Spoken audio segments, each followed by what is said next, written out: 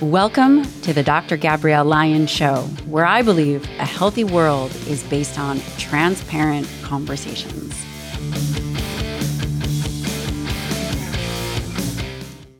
In today's episode of the Dr. Gabrielle Lyon Show, I sit down with Dr. Peter Ballerstedt. We discuss the importance of ruminants on people and the planet. Ruminants are those animals included like cows, sheep, goats. We discuss how protein is calculated in plant products and what does the impact of these calculations on you as the consumer. We also discuss how Peter makes sense of the dietary guidelines and what he actually believes you should be doing for your own health and wellness. Dr. Peter Ballerstedt earned his bachelor's and master's degree at the University of Georgia and his doctorate at the University of Kentucky. He was the Forage Extension Specialist at Oregon State University. Peter is the current president of the American Forage and Grassland Council.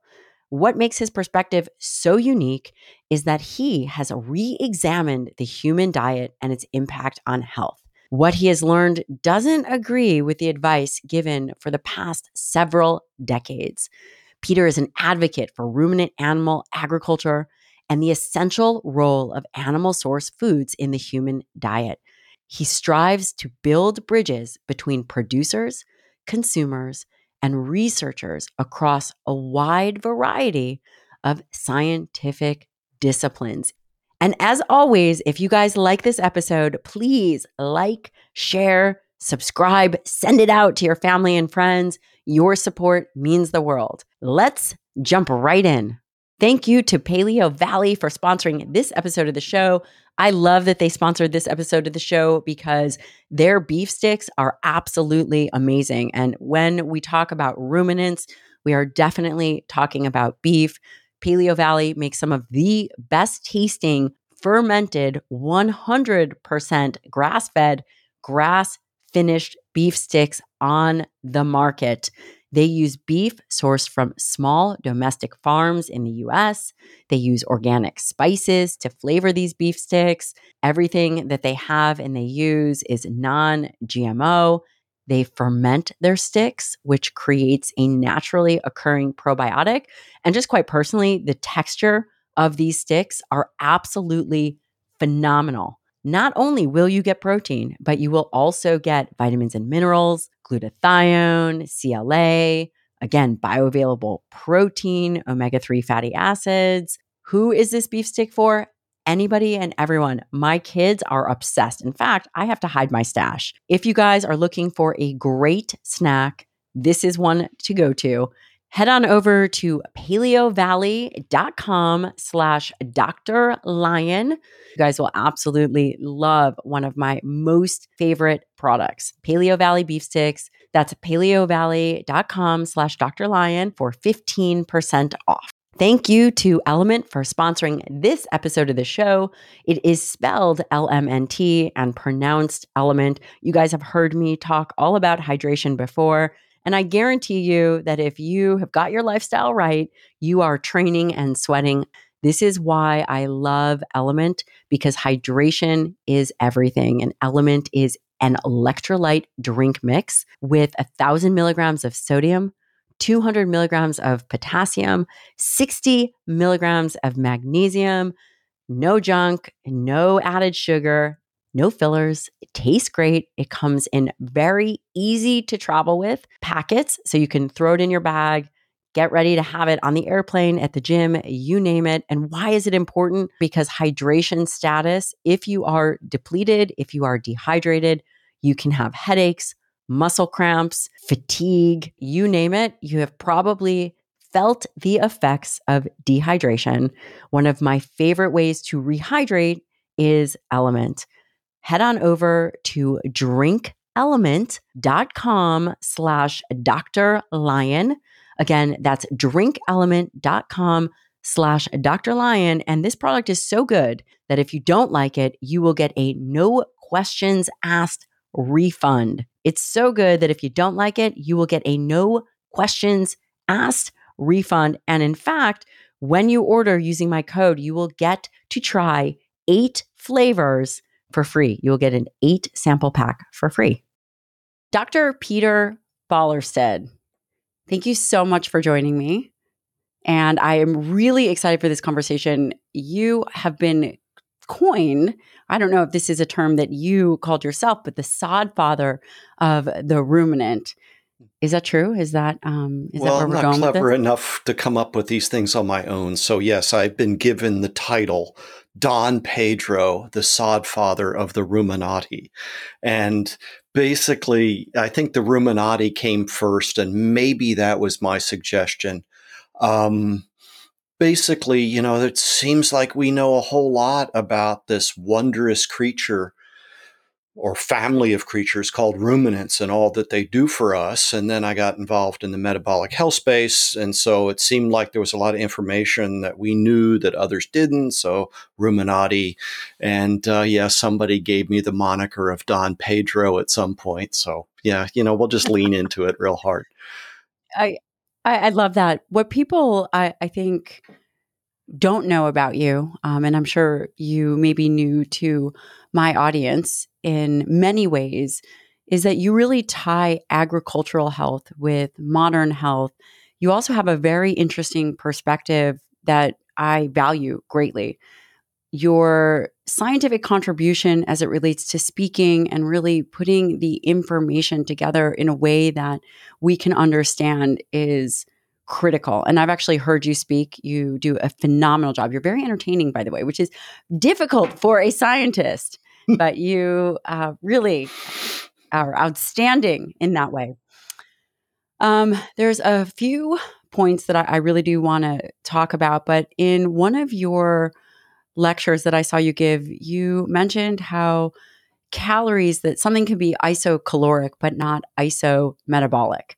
And again, we have so much to cover in this episode, but what does that mean? Yeah. Well, it's my attempt to say that we could have 100 calories coming from sugar. And in another diet, we could have 100 calories coming from animal fats. And those two diets aren't going to have the same metabolic effect on a human being. So, and that's partly the weakness of calories as a meaningful thing to talk about diets and define them. But it is to say that, sugar and starch will have an effect on insulin that fats won't. And yet we could get equivalent amounts of energy from both. And we live in a day where 70% of the calories in Americans' diets are coming from ultra processed foods, and 60+% you could trace back to cereals, to sugar, and to industrial oils. Just those three are providing almost 2/3 whatever of our well, that maybe that's the problem. Those aren't necessarily foods that humanity evolved being exposed to. Yes, I would agree with you that the majority of our diet is a plant-based, ultra-processed diet that can be very detrimental. Tell me a little bit about your journey. And what's interesting is that we don't often go into the journey of the scientist behind the information, but I am so curious as to how you came to be where you are now. Yeah, we'll try to cut this long story short. I just retired, so it could run for quite a while. Um, I did not grow up in agriculture. I didn't grow up in an agricultural area. I grew up in suburban Lower Bucks County, which is just outside of Philadelphia. So a lot of that farmland had been or was being converted into, housing tracts. But I quickly realized I'd rather live in the country than the city. And then that began the process that ultimately ended up with me studying forage agronomy and ruminant nutrition. So I became very interested What is in, that? Wait, what is forage agronomy? well, you don't know. What is that? Yeah, so forages are the, You don't get to keep. Keep going. Yes, forage agronomy. I have never heard of that. Okay, so agronomy is that branch of sciences dealing with agriculture, so soils and plant sciences, field management, um, broadly. And then forages are those crops or those plants that we grow to be eaten by livestock. So aside from the threshable grain, or seeds. So things like pasture hay silage. Those are things that we talk about as forage crops. And, being that I was involved in pasture management or growing hay or growing silage and those things, yeah, probably be worthwhile knowing something about ruminant nutrition because that's the primary consumer of those products. How do we define a ruminant? What is a ruminant? Ruminants. Well, there wouldn't be modern humans without ruminants. Modern society is dependent on ruminants, and we won't be able to meet the goals of 2050 unless we improve the productivity and efficiency of global ruminant animal agriculture. All that being said, ruminants are those animals with, we say, 4 stomachs that have pre-gastric fermentation. So in other words, imagine you put 3 chambers in front of our stomach where we would have the microbial populations that actually break down the fiber. And they also do a really important thing of taking non-protein nitrogen or low quality proteins and upcycling them to microbial protein that the host animal then harvests and provides us with meat and milk of highest nutritional quality. So their upcycling is a key link in our terrestrial ecosystems. So no vertebrate animal produces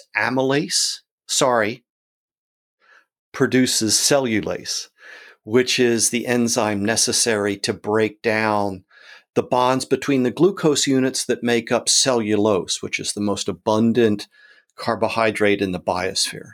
So that's entirely And that would dependent be on grass, right? That would be a the lot of grass. fiber in grass, the fiber in trees, plant fiber, if you will. The fiber that we're often told we must consume. That substance is not directly utilizable by humans, but ruminants can and do utilize that resource. That's fascinating. What I'm hearing you say is that ruminant animals are animals with 4, is it that they have 4 stomachs, whereas we are a monogastric animal, right? We have 1 stomach and we also have a vertebrae. What you're saying is that these animals are necessary for our survival, and they would include things like cows. Cows, Is sheep, bison a ruminant as goats, well? bison, buffalo. Mm. I forget the exact number of ruminants in total.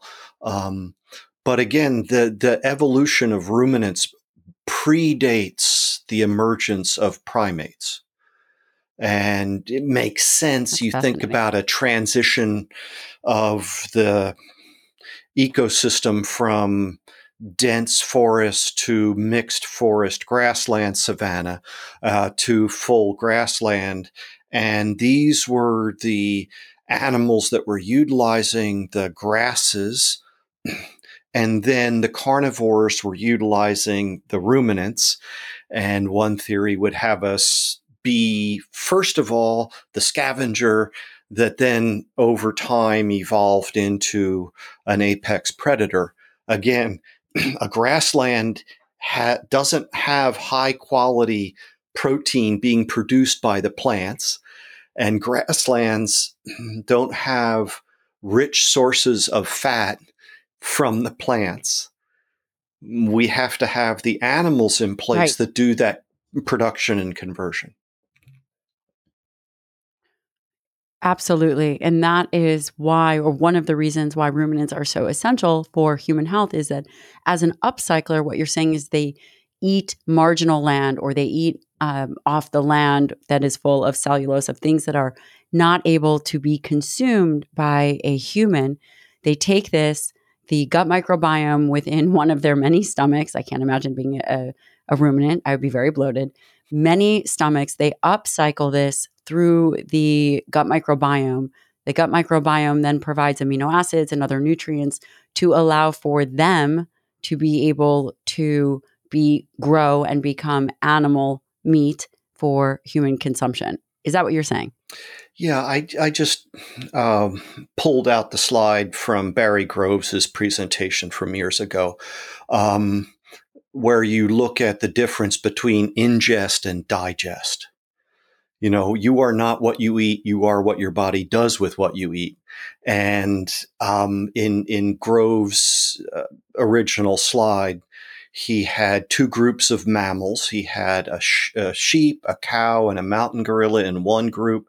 And then he had a human being and a lion and a polar bear in the second group. And the question is, which is designed to digest a low-fat diet? And the point is that there's a difference between ingest and digest. Neither one of them digests a low-fat diet. The ruminant will eat a high-fiber, low-fat, and poor protein quality diet from the forage. And then through, as you said, the rumen, and the first two stomachs, the microbes will do the degradation of the fiber. They will produce volatile fatty acids. So the fat content of the diet is something like no more than 6%. But at the end, well over 60% of her energy is going to come from the fatty acids that she absorbs from her gut as a result of microbial fermentation. And then the protein, any nitrogenous material that can be degraded in the rumen, hopefully the vast majority of that will be captured by microbes and form microbial protein, which then when it reaches the acidic stomach and then through the intestines, just like we do with protein, that breakdown and absorption takes place. And so, but even so, the vast majority of agricultural land, I put quotes around that because people confuse agricultural land and arable land. And they think that agricultural land could all support the production of crops. And the fact is that the arable land is the land which can be tilled, and it's by far a small portion of the overall agricultural land. So there's a lot of agricultural land that is perhaps only, but certainly best suited for grazing. Long-term cover with communities of plants that then ruminants can graze and produce meat, milk, fiber, other benefits. And in fact, the health of those biomes requires grazing or burning. I'd rather graze it. But at the same time, even when we produce a crop like corn or wheat, over half of the biomass that crop represents is inedible by humans. And so even on cropland, we have an integration of livestock into our cropping systems. And that happens in a lot of ways. So they're an absolutely essential part of our cropping systems today, globally, and clearly they're going to look different in different parts of the world. So let me ask you this. You're talking a lot about and very interested in animal well-being as it relates to agriculture, agrono- what is the word? Agronomy. Agronomy Mm-hmm. and ruminant health. But how and why should the listener care about all this? Because the listener is like, well, number one, I'm not a ruminant. And number two, maybe I'm not so interested in farming. Where is the intersection between ruminants and human health? And what are you hoping to deliver to the world? So I got my degree, my final degree, 1986. So I've been in this space for a while. But in 2007, I realized I was a 51-year-old balding, obese pre-diabetic. And I found a lifestyle intervention that emphasized protein and animal source protein and taught me that I need not fear the fat that comes along with those foodstuffs that provide the animal source protein. And so I now call that metabolic health. I call that therapeutic carbohydrate reduction. Um, and so, yeah, today I'm just balding, right? Um, the, No, so, actually, and I really encourage people to listen to some of your lectures because you really bring up this point about that again, not all proteins are created equal, but also crude protein is different than other sources of protein and perhaps what we're getting wrong and how things are becoming very confusing as it relates to this integration of and maintenance of animal products into our diet. yeah. And I think you really do an exceptional job at speaking to things of that nature. Well, thank you very much. I appreciate that. Um, No charge. Good. um, so I had that personal So what are experience. some listen, so what are some of the shortcomings? What are some of the shortcomings of the research as it relates to a more plant-based approach Well, first of all, in the yeah, understanding? humanity's diet is already plant-based, and that clearly is causing harm to human beings. There's We have such high quality and abundant evidence of human beings being harmed by too little animal source food in their diet. And anything that speaks to this narrative of being harmed by too much, yet it's very prevalent, but it's all based on the weakest quality evidence that we have of nutritional epidemiology of chronic disease. But people don't think about that because they hear the story that says studies show. Well, no, it didn't show. It established some kind of relationship.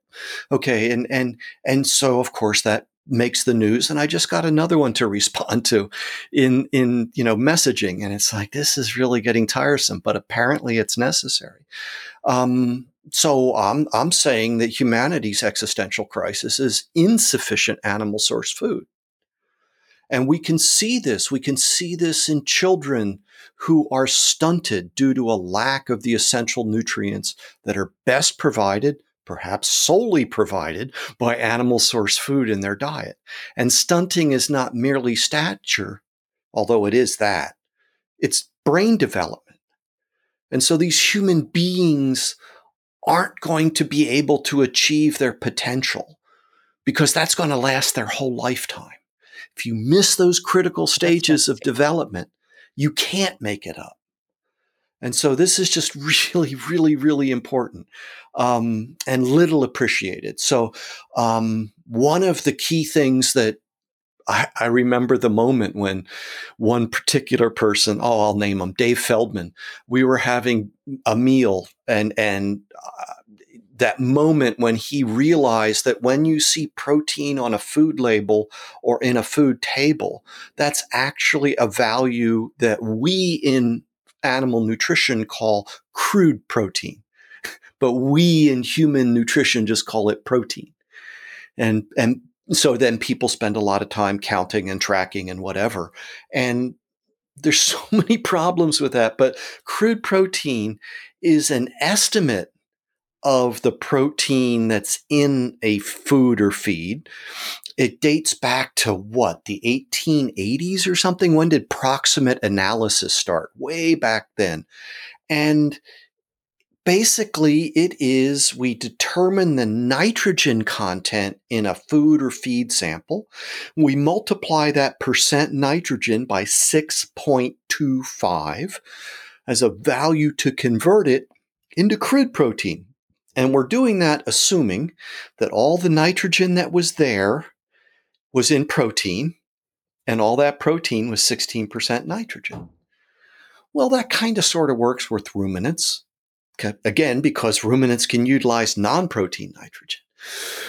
But monogastrics like us and like other swine, I'm not comparing us to swine, but they're they are an acceptable model for human digestion. So, but those monogastrics cannot utilize non-protein nitrogen. Plant source foods are going to have more non-protein nitrogen than animal source foods. And then that's before we ever get to think about things like the digestibility of the true protein that is provided by both, or the amino acid profiles of the protein that we can absorb from animal source and plant source foods. So by the time you get done with all that, then you can find a paper that says, these ounce equivalents that the dietary guidelines are based on have never been demonstrated to be equivalent in any way. Oh, Can you give me an example? Give me an example of that. well, so if you look, so they say, what, and I could find, if I was quick enough, the exact slide that I used. Let's see, here we go. So, come on, open up. An ounce of meat is equivalent to a cooked egg, is equivalent to a quarter cup of red kidney beans, a tablespoon of peanut butter, 2 ounces of tofu, half an ounce of mixed nuts. Those are their ounce equivalents that they say that you can use to construct a diet. So just hang with us because this is really important information. So basically, the ounce equivalent of peanut butter to a kidney bean to an ounce of red meat, the dietary guidelines determined that these were equivalent based on, you're saying protein. Yes, They were saying that these proteins are interchangeable and you can use this interchangeable chart to build a diet. And you're saying that that is completely missing the mark because the non-nitrogen containing the the non-protein non-protein nitrogen. nitrogen. So basically, to really simplify this for the listener or the viewer, is that if they were to take a look at the back of a protein bar that's made from, I don't know, red bean or whatever it is, or I don't know, take your pick, some kind of plant-based source, that it will say protein, but what you're saying is there is potential non-protein nitrogen in that label. Is that true or no? It will only Absolutely. be okay. So explain that because this is really important. So basically, what Peter is saying is that from a dietary guideline, from an understanding to the consumer, that forward facing, we have equated all of these things as interchangeable and equal, even to the point of it being on the back of a label saying this protein bar has 10 grams of dietary protein, when some of this protein is actually non-protein nitrogen. Correct. Is that right? Yep, absolutely. And so, and there's more here that we could suss out. But first of all, so a quarter of the nitrogen that's in potatoes, for example, and this is just one that I know, we could find others, is non-protein nitrogen. So any protein that would be listed for a potato, right? A quarter of that isn't in fact protein. And if you look at green leafy vegetables that are going to have a high nitrate content, nitrate's going to be converted via this nitrogen percentage and then convert that into crude protein.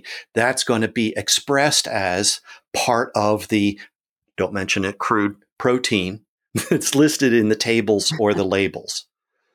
Okay. Then on top of that, This is a problem. yes, it's a major problem. And then you can see the variability, because if you look in a good food table, you should somewhere see the number of values that went into producing the mean value that's stated for that food item, whatever the nutrient value is. right?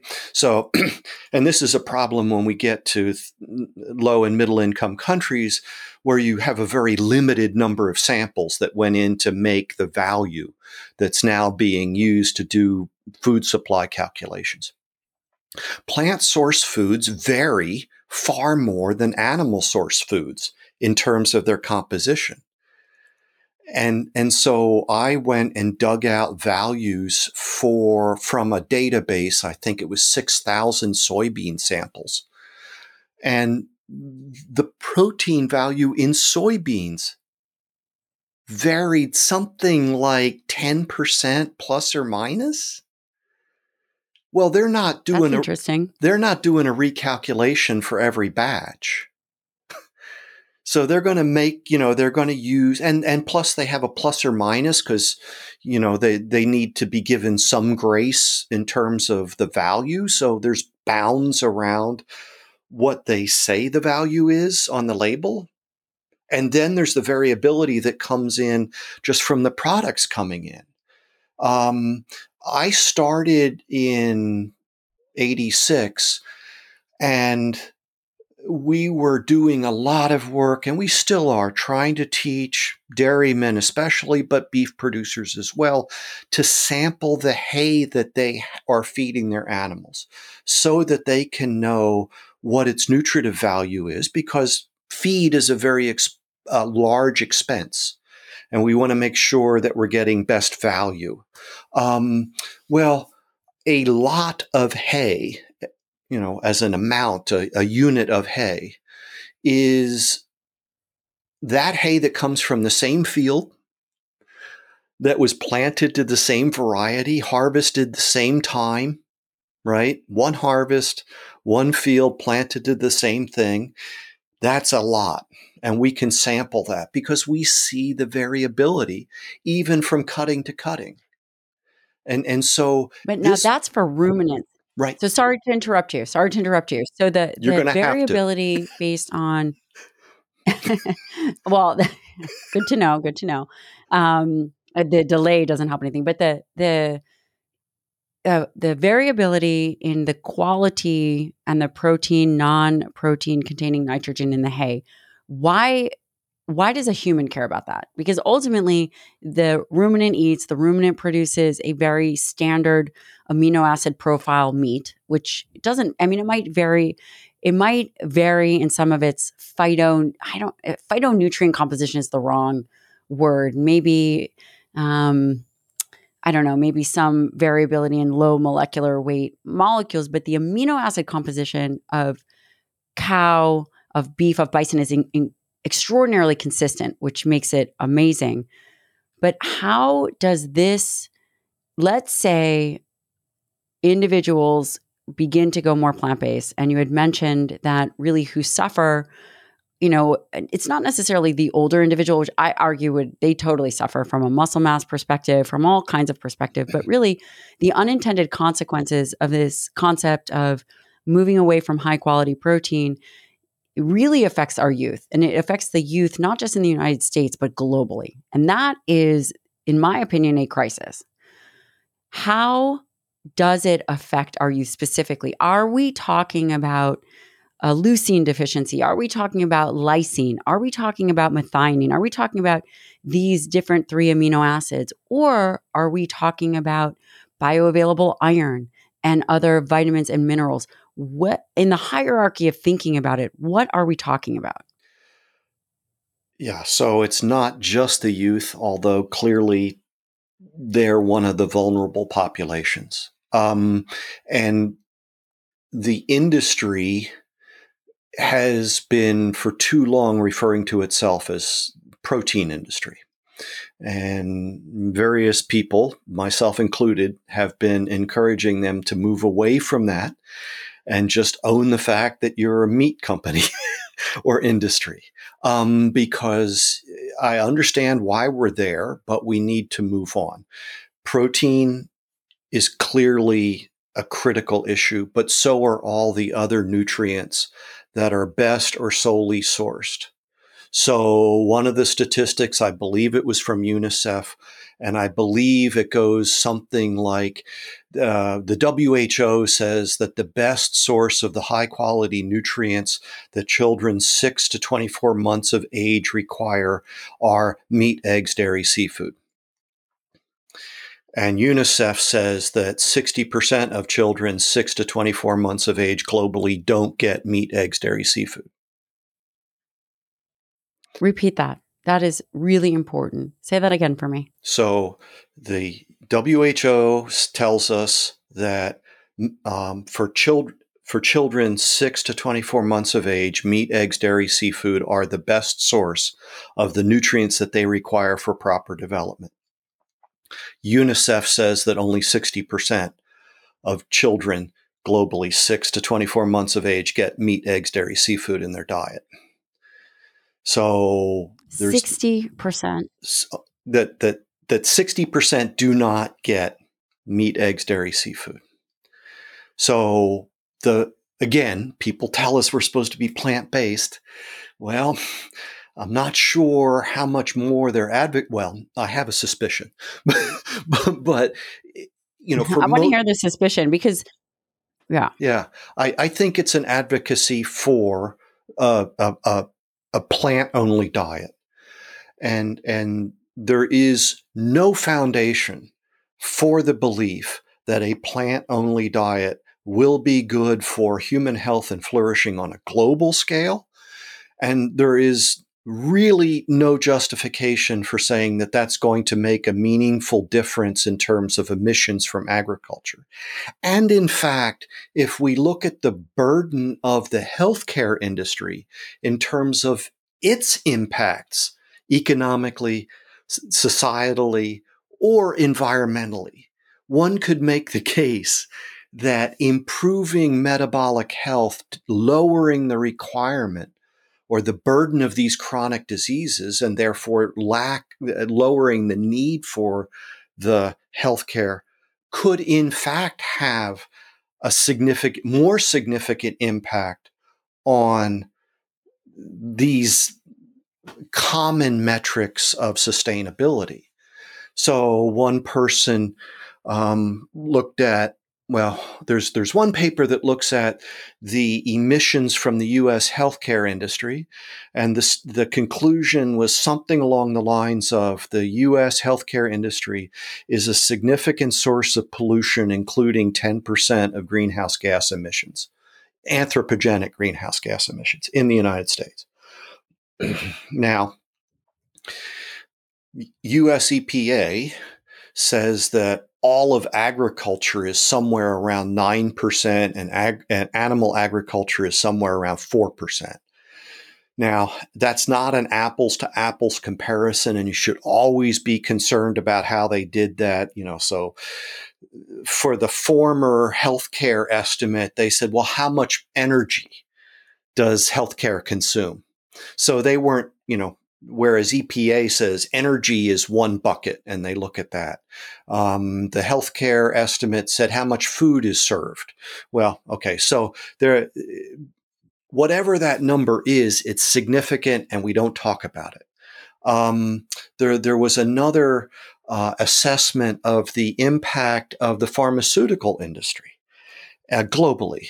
And it came to the conclusion that it was a significant emitter and greater variability than in other industries. And from those data, a colleague made the estimate that if the average adult American with type 2 diabetes could eliminate their medication use, they would reduce their carbon footprint 29% more than if they shifted from a high meat to a vegan diet. There was an estimate looking at basically, thank you to First Form for sponsoring this episode of the show. With all this talk about ruminants and beef and macronutrients, I thought it would be amazing to highlight an addition to any program, and that is collagen protein. Collagen is a protein found in every single joint, tendon, bone, and ligament in the body, and is crucial to strengthening and keeping all those tissues healthy. Now, can you get collagen in a beef form, as in when you are eating a cut of beef. You can. However, there is some evidence to suggest adding additional collagen is great for hair, skin, and nails, even gut integrity. First Form makes a great collagen. It is a low temperature processed hydrolyzed collagen powder, meaning it is high quality, it is bioavailable, it is very, very easy to mix. They even add in 50 milligrams of something called Dermavol, which is a phytonutrient rich complex that increases and helps maintain healthy levels of elastin in the body. So there's a whole host of reasons why you could and should be adding collagen to your program. Head on over to firstform.com/Dr. Lion for your very own collagen. That's firstform.com/Lion. Thank you to Inside Tracker for sponsoring this episode of the show. With all of this talk Peter and I are doing on metabolic health, you should definitely know your numbers, like your triglyceride levels, your insulin, your hemoglobin A1C, your fasting blood sugar. You, my friend, can get this at insidetracker.com/Dr. Lion. And if you check out their store, they are offering my listeners 20% off. It is so important to know your blood levels because how you feel is not necessarily how you are. So, getting a great baseline as to what is truly happening under the hood within your body is essential and even critical to overall health and wellness. When you go to Inside Tracker, you will get a daily action plan that has personalized guidance on nutrition, exercise, supplementation. They even have something called the Inner Age 2.0 plan. And this will give you a calculation of your true biological age to see how you are aging from the inside out. In fact, if you're wondering, I'm 25. No, just kidding, but I wish. For a limited time only, you will get 20% off the entire Inside Tracker store. Head on over to insidetracker.com/Dr. Lion. So basically, pardon the interruption, basically you're saying that there's a lot of smoke screen happening, that this idea that we should reduce our high quality consumption of animal-based products is a smoke screen for a much bigger issue, which is metabolic health and perhaps environmental ways, whether it's use of transportation, electricity, or et cetera, may be even more impactful. Is that what I'm hearing you say? Absolutely. One Okay. one study looked at what would happen if we eliminated animal agriculture from the United States. What impact would that have? And what they came to as a conclusion was that it would be somewhere less than 2.5% reduction in greenhouse gas emissions, anthropogenic greenhouse gas That's right. emissions from the United States, and it would be less than 0.5% globally. Okay, if the U.S. did that, but they said So it makes us think that Meatless Monday is a bit of a joke. absolutely. And not only that, the idea of a Meatless Monday, but also what about the impact that that has from a cognitive standpoint for our children as it relates to being able to grow up and have food flexibility? I think that these are really critical things that we have to pay attention to. So let me ask you this from a historical perspective. Where is kind of like, or where are the origins of carbohydrate restriction? What I really want to take away, and I think you do this very elegantly, is what should people be eating? How can we think about it? What is some of the historical perspectives of carbohydrate restriction? I think that you've done a really good job at looking at where the ruminants are, where that kind of plays a role as it relates to upscaling, that would be interesting, upcycling nutrition for humans. But what about this, historical origins of kind of carbohydrate restriction? I've heard you talk about the current food system and how it's going to impact people. Yeah. So I'd love to talk about some of the real action items that people can begin to place. Well, I guess I would certainly refer to what you recommend in terms of how much protein do we need. Now, I would come and say, okay, so we need to make sure we're talking about protein, not protein in air quotes, right? And that we need not fear the fat that comes with that. And I would suggest that people eat that first at their meals. And then, if, they want to add some non-starchy vegetables, that as part of that meal, certainly that's fine. I'm absolutely going to suggest that we look for added sugar that we put on versus and then additional sugar that's added to the foods that we're consuming. The various different names for sugar, right? Because you could look at the label and say, oh, sugar's the fifth. Yeah, but the three before it were another form of sugar, right? They just OSE at the end of it. And so that now they can list them separately. In addition, I would suggest that people look to the degree that they can at eating together, right? Mealtime used to be a time of social interaction. And now we've broken it and we're going to eat on the run and those things. But the first published diet that I'm aware of was Banting back in the 80s, something like that. And here, he was somebody who had his own personal experience. When you look at how heavy he was and compared to today, he probably wouldn't have been all that remarkable today in terms of obesity, but he was for the time. And he discovered from Europeans that he could eat foods that he had been told he was supposed to avoid. And he was exercising to the best of his ability at that time. And he discovered that he lost weight effortlessly. And this was published. That's Banting. In some countries, in some languages, to bant is the verb meaning to diet. And so he's one of those few people whose names has become a verb. And then you can look throughout the history in Europe up till World War I, and then the interwar period. Germany and Austria was the seat of science in the world, and work was being done there. I just listened to Gary Taubes give a presentation on the history of obesity and talking about the science, and then World War II destroys that community of research. And some of it gets to come to the United States, but much of their findings were disregarded. And somehow it became this psychological issue rather than a physiological issue. Yeah. And then, we have what comes after. In the 50s, we had an influential individual who promoted the idea that it was fat in the diet that caused heart disease. There was a scientific controversy. He was ascendant because of politics, not because of evidence. That then became the basis, along with a certain environmental ethos that was developing at the time, counterculture, all that came in. Diet for a Small Planet was a very popular book, Oh, along yes. with Population Bomb.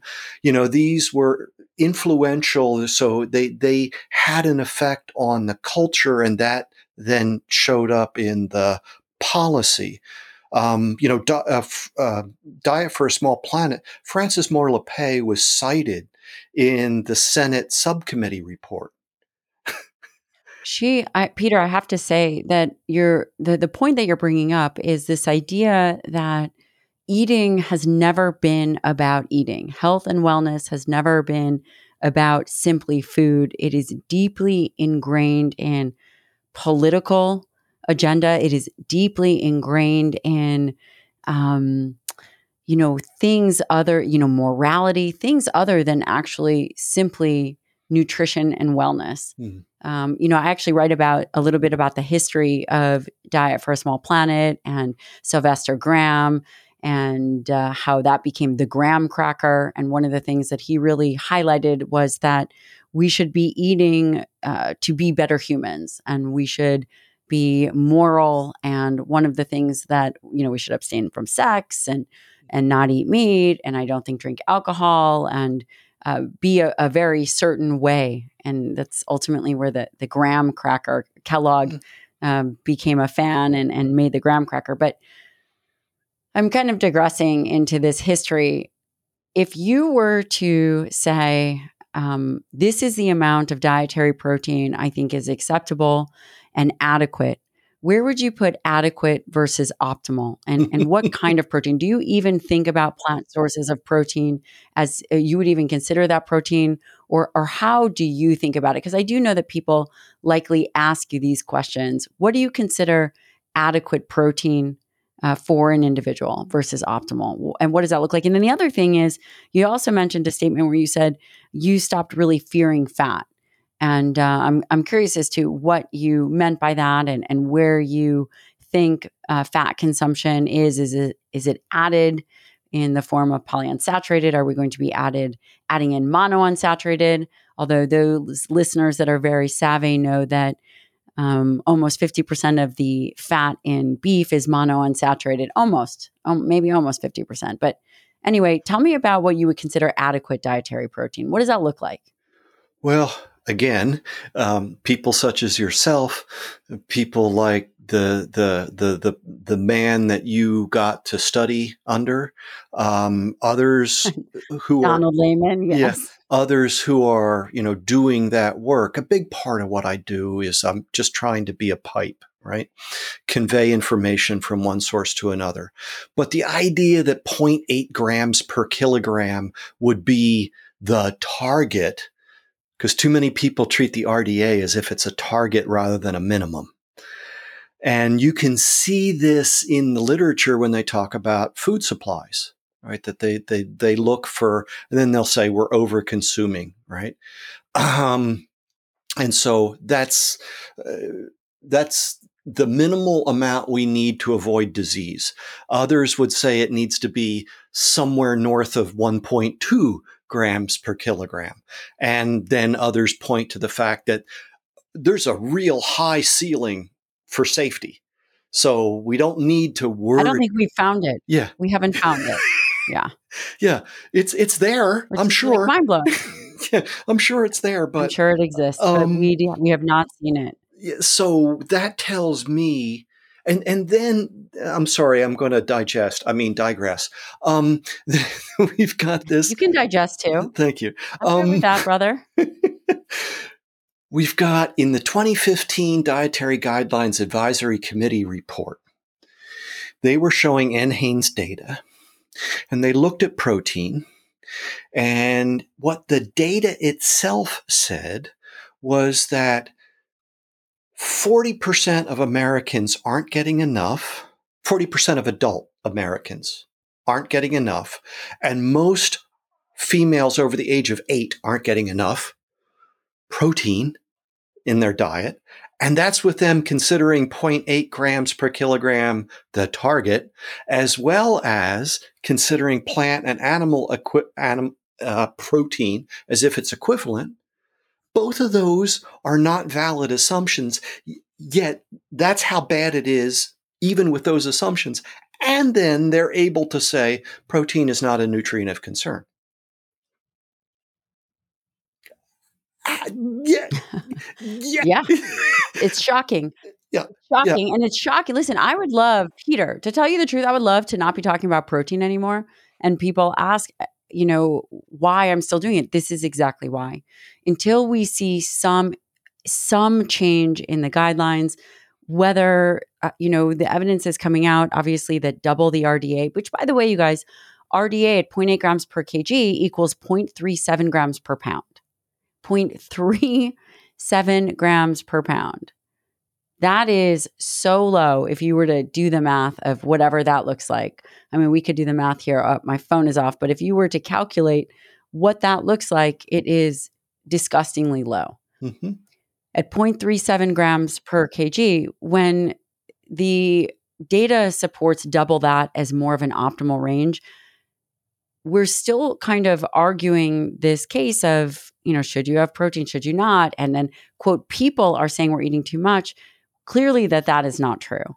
And when we are thinking about what is it going to take to really move the needle, I'm not sure. I actually think it's going to become more difficult versus less difficult. When it relates to carbohydrates, do you think that there is a carbohydrate threshold? Have you thought much about that? Again, obviously you can say no, and I'm going Yeah. to calculate this number here, Yeah. but I think that's part of this tremendous individuality.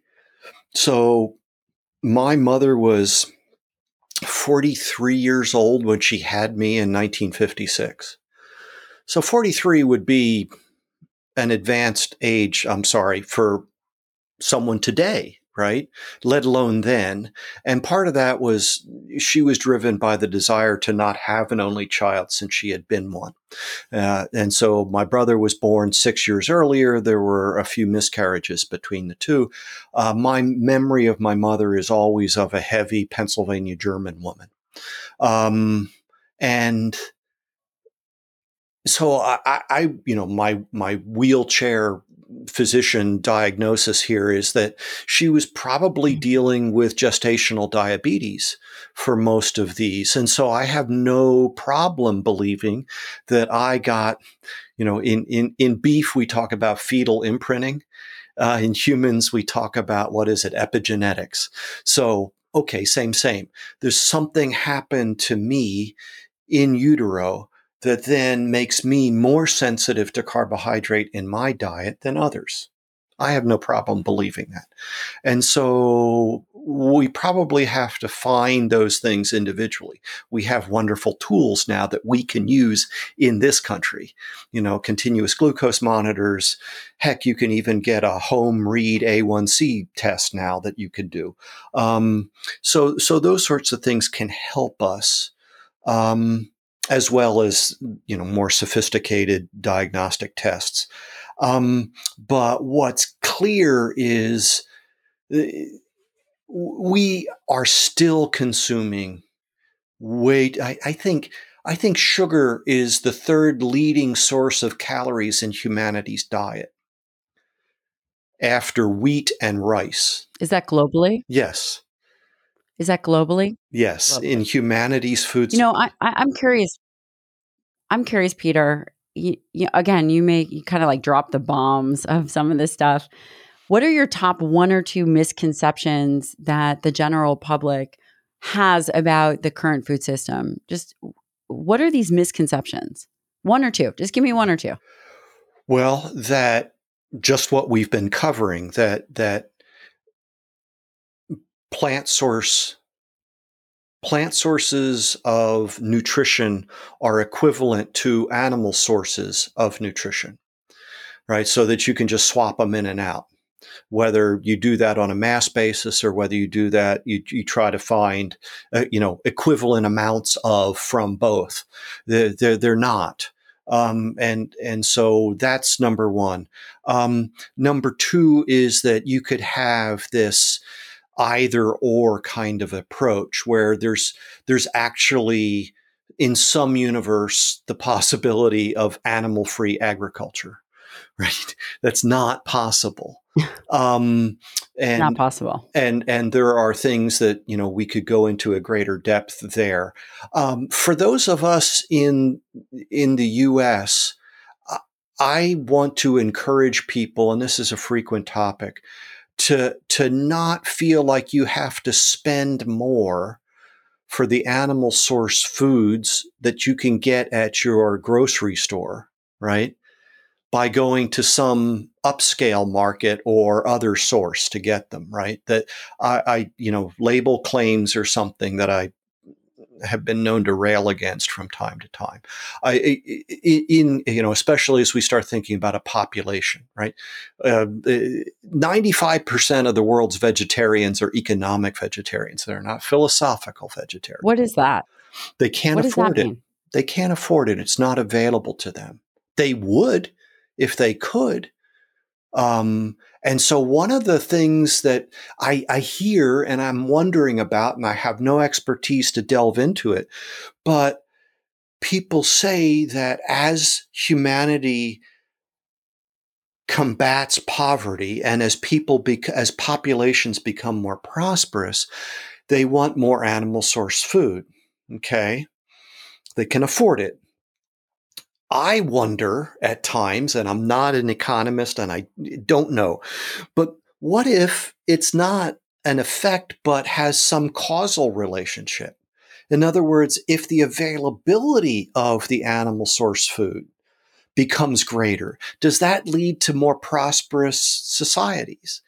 And one of the things I can look at, and I'm still wondering about, is in colonial North America, when people visited colonial North America, they were amazed at the amount of game and animal source foods from farming that were being consumed daily, multiple times a day.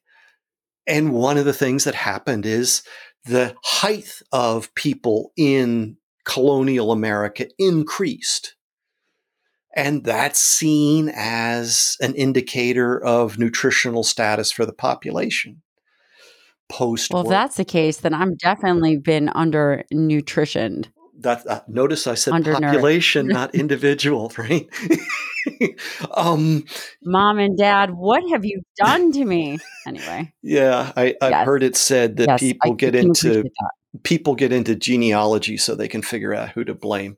Um, in the Netherlands after World War II, because they went through a fair amount of deprivation as a result of the occupation and the war. But afterwards, they really emphasized dairy consumption in their population. And again, association doesn't prove causation, but perhaps it's interesting that they're one of the tallest populations in the world. Now, you start replacing real dairy with plant juice beverages, and who knows what's going to happen. You know, you take wheat, which is a poor source of protein for humanity, and it's the single largest source of protein in humanity's diet. Cereals as a group is larger than all our animal source foods combined. Now, you take wheat per DIAS, the digestible indispensable amino acid score, it's somewhere around 50 for an adult. We get better at digesting it as we age. It's lower for children. But then nobody eats wheat berries, right? We process that into some other substance. If we make whole wheat bread out of it, the DIAS score for that is now in the 20s. If we make a brown, crispy breakfast cereal out of it, it's essentially zero. Okay, I'm not advocating for the consumption of breakfast cereal, but if you put real dairy on that, there's sufficient lysine provided by the dairy to compensate for the lack of lysine in the breakfast cereal. But what happens, again, if we put nut juice on it? Well, we don't know, right? We don't have that. We have some of the data, more's coming, but we have reason to suspect that it's not going to overcome the lysine deficiency from the cereal. And so, yeah, I'd very much like. And not to injure, and just to mention, so lysine, what Peter is talking about, is one of the essential amino acids. And ultimately, what we think about is one of the limiting amino acids as it relates to diet quality, whether it's lysine, leucine, or methionine. They're all thought to be limiting as it relates to the quality of protein in the diet. And lysine is one of those essential amino acids that is limiting. And we don't really talk about lysine, or at least I don't, but you do. Do we know what the recommended amount of lysine per day is as a minimum to prevent deficiency? Someone does. It's not a number I have in my mind. Okay. I don't actually know that number either. So I have a question for you. There are very fine scientists that I really respect, and some of them have begin to publish work that will show a um, a group of those individuals getting plant-based proteins, albeit they're shakes, and so they can be kind of manipulated, but plant-based proteins, and they're relating it to, say, a whey protein. And what they're finding is that when protein is high enough, that there's no difference in muscle mass. So again, these are obviously younger individuals, and maybe even, this one study that I'm thinking of is younger individuals that when protein is above the RDA, closer to 1.6 grams per kilogram, that it doesn't really matter where you're going to get your protein source, because when they looked at the data, they said, okay, well, the strength gains or the muscle mass, stability and growth was the same. What would your response to that be? Again, I'm concerned about global population, and protein shakes are not going to, just like cultured meat is not going to be a solution to low and middle income countries where the majority of humanity lives.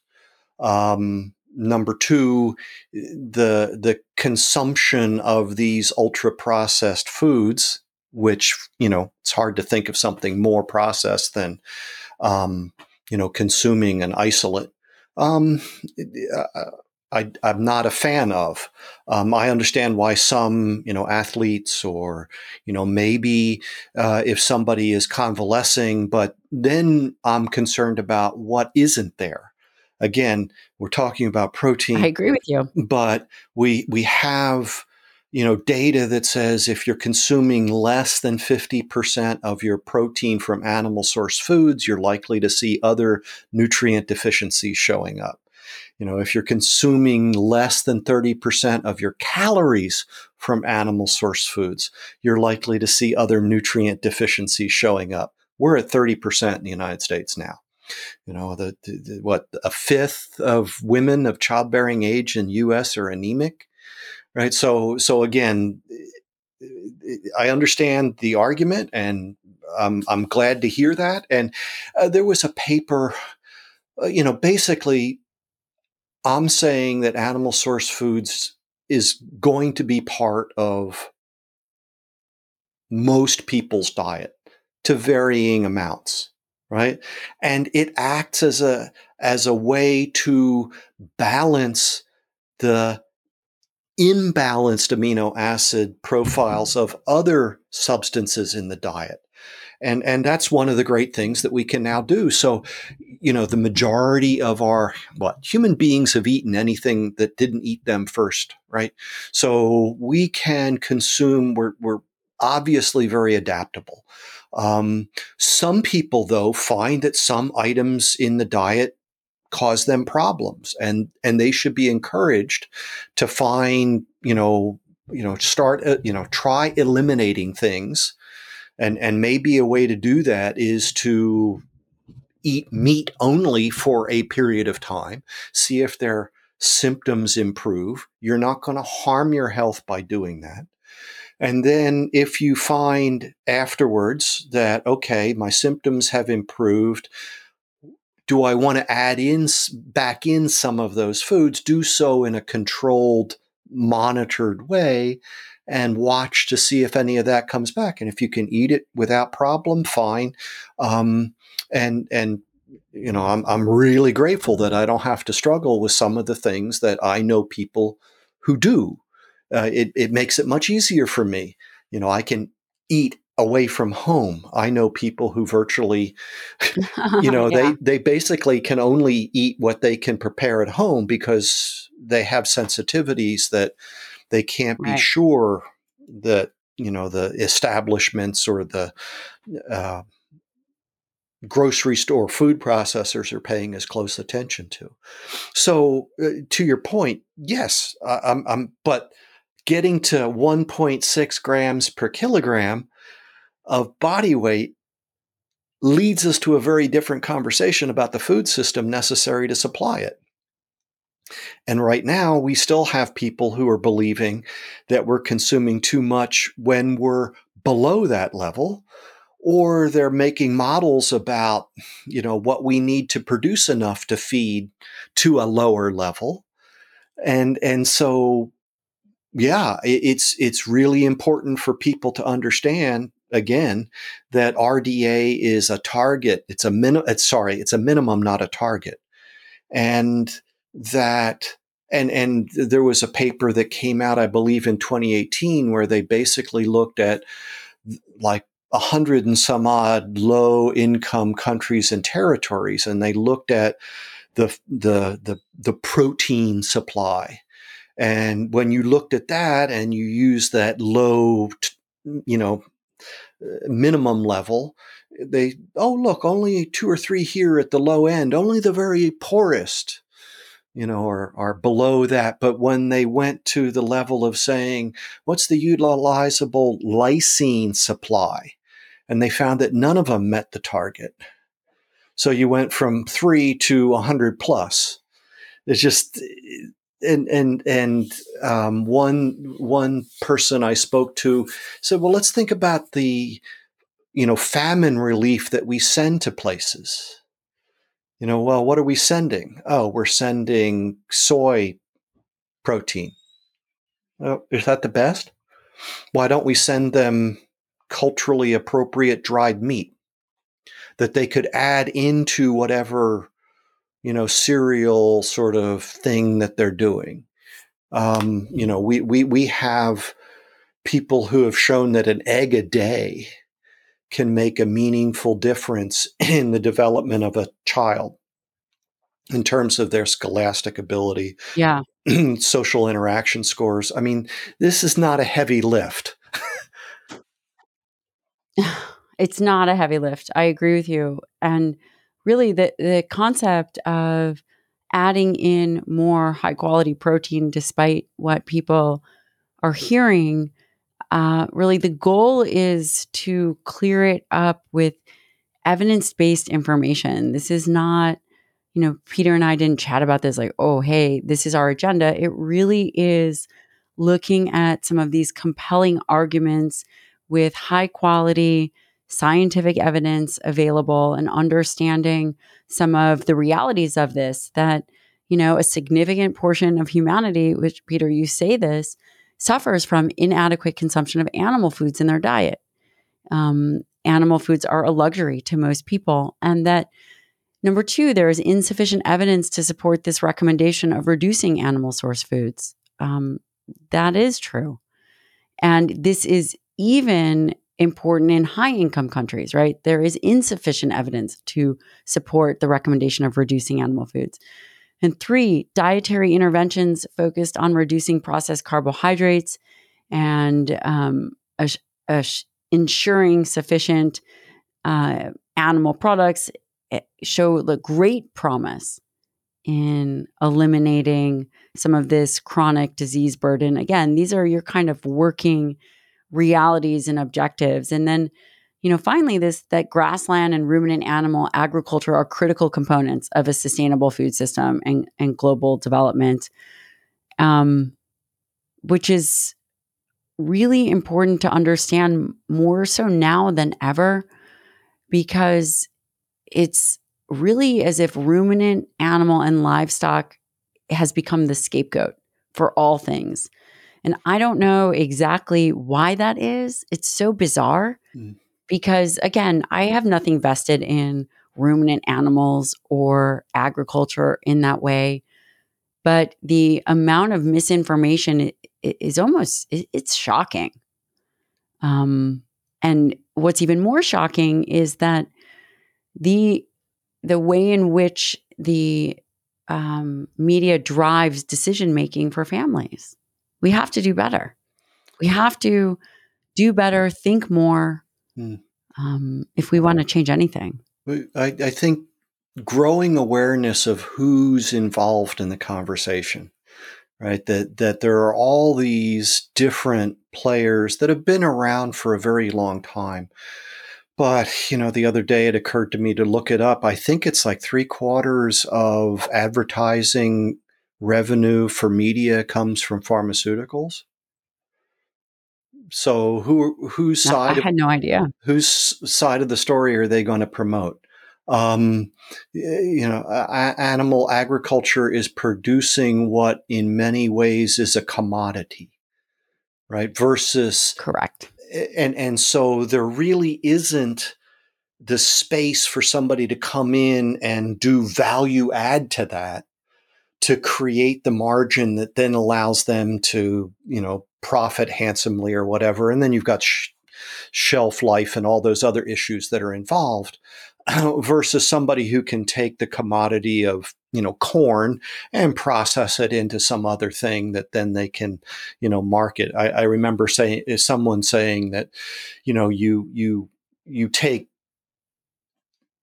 broccoli, and there's not a lot of margin in broccoli, but you take broccoli and you concoct a low fat cheese sauce to put on top of it and freeze it, and now you've got something that you can market, especially when you have people saying you need to eat low fat and low cholesterol and low sodium and whatever else that they can figure.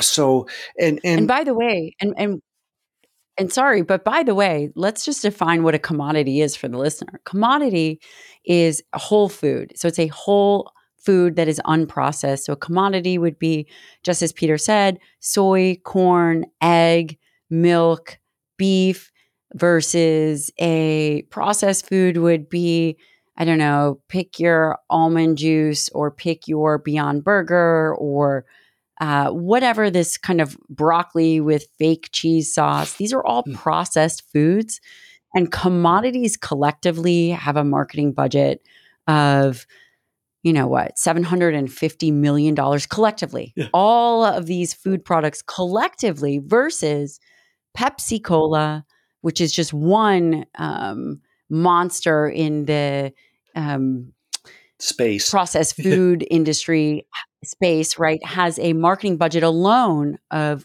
1.9 or higher billion dollars. Yeah, and that is one yeah. company. Yes. I mean, Not to that's awesome. mention, I'm going to say, not to mention, Peter, you and I are about to play a game. It's going to be like a talk show game. I'm going to say a food and you're going to tell me what the advertising behind that food is. Okay, ready? Yeah. You got this. Okay. Or I'll answer it for you, but let's see if you can do it for me. Okay, ready? So I'm going to say milk, and you're going to say, does a body good? Oh, got it. I see what you're saying. I'm going to say, yep. Okay, now I'm going to say, this is marketing under USDA, meaning you guys have to understand that there are restrictions as to how these whole foods can market themselves and what they can say. For example, we've all heard of milk does a body good, and that is all that it can say. Versus it cannot say that milk is a better source of calcium than X, Y, and Z. It can't say anything disparaging against another processed food. So now I'm going to say beef, and you're going to say, it's what's for dinner. What's for dinner? What's for dinner? But beef cannot say beef, this beef. And by the way, it's beef collectively. You don't even know about all the independent farmers that go into, quote, beef. Beef cannot say, you know what, we are a better source of protein. We have more bioavailable zinc, iron, selenium than Impossible Meat. But Impossible Meat can say, we are so much better than a beef burger. Yeah. So a couple, people, you have to understand what we are up against. So one of my aha moments was, so the beef industry has a checkoff so that when a producer sells an animal, $1 goes into this fund. The USDA is the administrator of that. I believe half is supposed to come back to the state and a half goes to the national organization. If the national organization is going to use any of that money for dietary messaging, the USDA has to review it and approve it. And the NCBA has to pay for that review.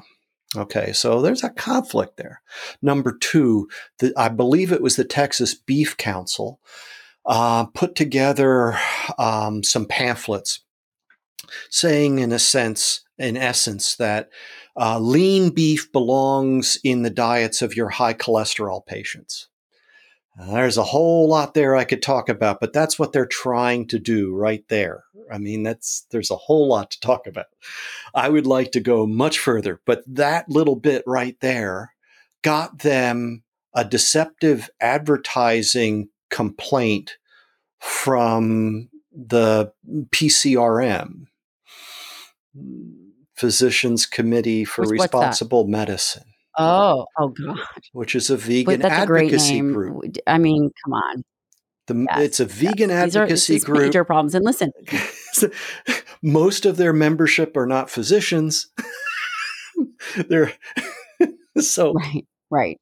but they're going to cast Peter's aspersions. laughing. This is all true, right? This is comical, but it's not. And Right. so, again, I typically don't talk about the politics of food, but Peter has really done a great job in advocating for ruminants in their place in, grain. What do you call it? Grass based. And what do you call it? There's Grass-based something health. that you coined a term. It's Grass-based health. grass based health. Listen. Yeah. And I commend you for doing this work because again, in this conversation, so this podcast has, two kinds of people on it. It has number one, innovators and experts in their fields, MD, PhDs, really just high level individuals. And then the other individuals that come on the show are individuals that have had extraordinarily challenging or just monumental life experiences. And so, Peter, you really fall into this category of being an exceptional expert in your field and being a wonderful science communicator as it relates to what are we even talking about as it relates to health and wellness. And again, you bring a lot of sense and you also bring in the animal agricultural aspect of it, which is critical to understand as we begin to bridge the gap. And also, the other thing that I'm so grateful that you highlighted is really this policy, this kind of agenda where it makes things very difficult for a consumer, a family member, just someone in the lay public to understand. And thank you. I know that I feel very grateful that you were willing to spend some time with me. And I know that the listener is going to get a lot out of this work and this discussion. So thank you so much. You have had such an amazing impact on so many. And I'm really, really grateful. Well, thank you. I really appreciate that. And, thank you for what you're doing to help individuals. I know that it's not always easy. What's that thing? You're over the target when you start getting flack. But, if we know, then we have a responsibility to communicate that information. People say that we can't feed the world, a high animal source food diet. I turn that around. I say we must. We have to find a way to do this, and we can. In the 60s and 70s, we had a green revolution. And that was, said to save 1 billion people from starvation when that was a quarter of humanity. Today, we've got well over 40% of humanity that's malnourished in various forms, and it's now 8 some billion, heading up toward 10 ultimately. And so I've been advocating for what I call a ruminant revolution. We have to find a way to globally I love that. and appropriately improve ruminant animal agriculture wherever that takes place. There's some wonderful things happening. I'm getting introduced to people around the world. So I think we have really good news. We need to feel better about what we find we need to do to improve our own health. Because when you improve your health, you are improving the world. And that may be the most meaningful thing any of us can do, right? Is ourselves, our families, our communities. And then maybe that spreads from there.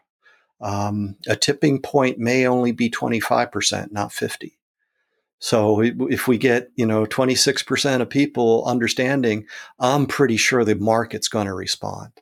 There's going to be somebody that says, oh yeah, okay, here's a place for us to go. And as I say, I know the vast majority of humanity would very much like to have the situation that we currently live in. So I thank you for the opportunity. I welcome contact from anyone who wants to talk about specific issues or has comments or questions or observations. As I said earlier, I'm just trying to be a good pipe here. I know people who know a lot more about ruminant animal agriculture and forage agronomy than I do. And I know an awful lot of people that know a great deal more about human health and nutrition than I do. I'm just trying to, sort of build bridges between those disciplines. So if there's a way I can do that more effectively, please let me know. I think you're doing amazing. I know that you're doing amazing, and I'm really grateful for the time. I'm going to link where people can find you. You're a wonderful resource and so well read. I appreciate you willing to hang out and get interviewed and also interrupted. And we'll say it's because of the delay. But I am so grateful. You're on the right path. It's wonderful to hear from other individuals in the scientific community that, this is not an agenda to talk about this or bring to the forefront. What you're saying is that if an individual has the capacity, they have a responsibility to highlight that, and you do that. So thank you so much, Peter. I am really looking forward to this episode and airing it, and we will be in touch. Thank you again. Thank you.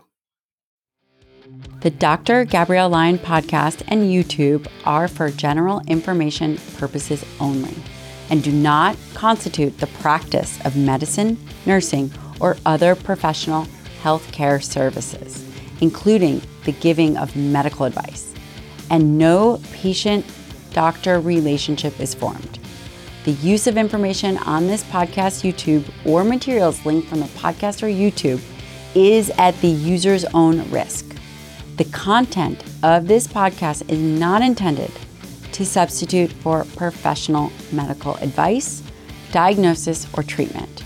Users should not disregard or delay in obtaining medical advice for any medical condition they may have and should seek the assistance of their healthcare professional for any such conditions. This is purely for entertainment and educational purposes only.